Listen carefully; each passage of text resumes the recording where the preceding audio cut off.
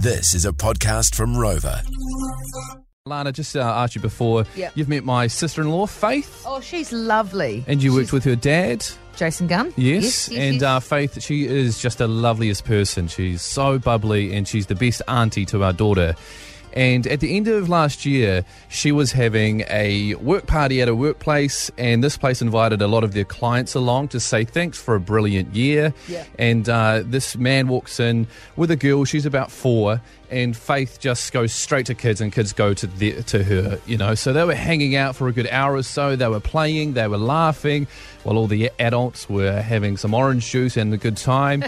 And the wee girl, she runs and she trips over, and her wee backpack falls off. And Fuffy goes to pick up the backpack, and the wee girl's like, no, you can't pick up your hand. No, you can't pick up the backpack. Your hands have to be sanitised. And Faith was like, okay, sure. Why do I have to do that? Just to start conversation and to see what the wee girl says. Well, you have to do that because my mummy says so. And Faith was like, okay, sure thing. And then the wee girl interjects again, because my mummy is the Prime Minister of New Zealand. Are you joking? So Is that how old? She's what's her name? Like 4 or 5. Neve. Is that how old Neve is now? Yeah. She's talking. I guess it makes sense. And like Faith's heart just dropped. She's like, for the last hour and a half, I have been babysitting Jacinda Ardern's child, and the man that walked in was Clark Gayford.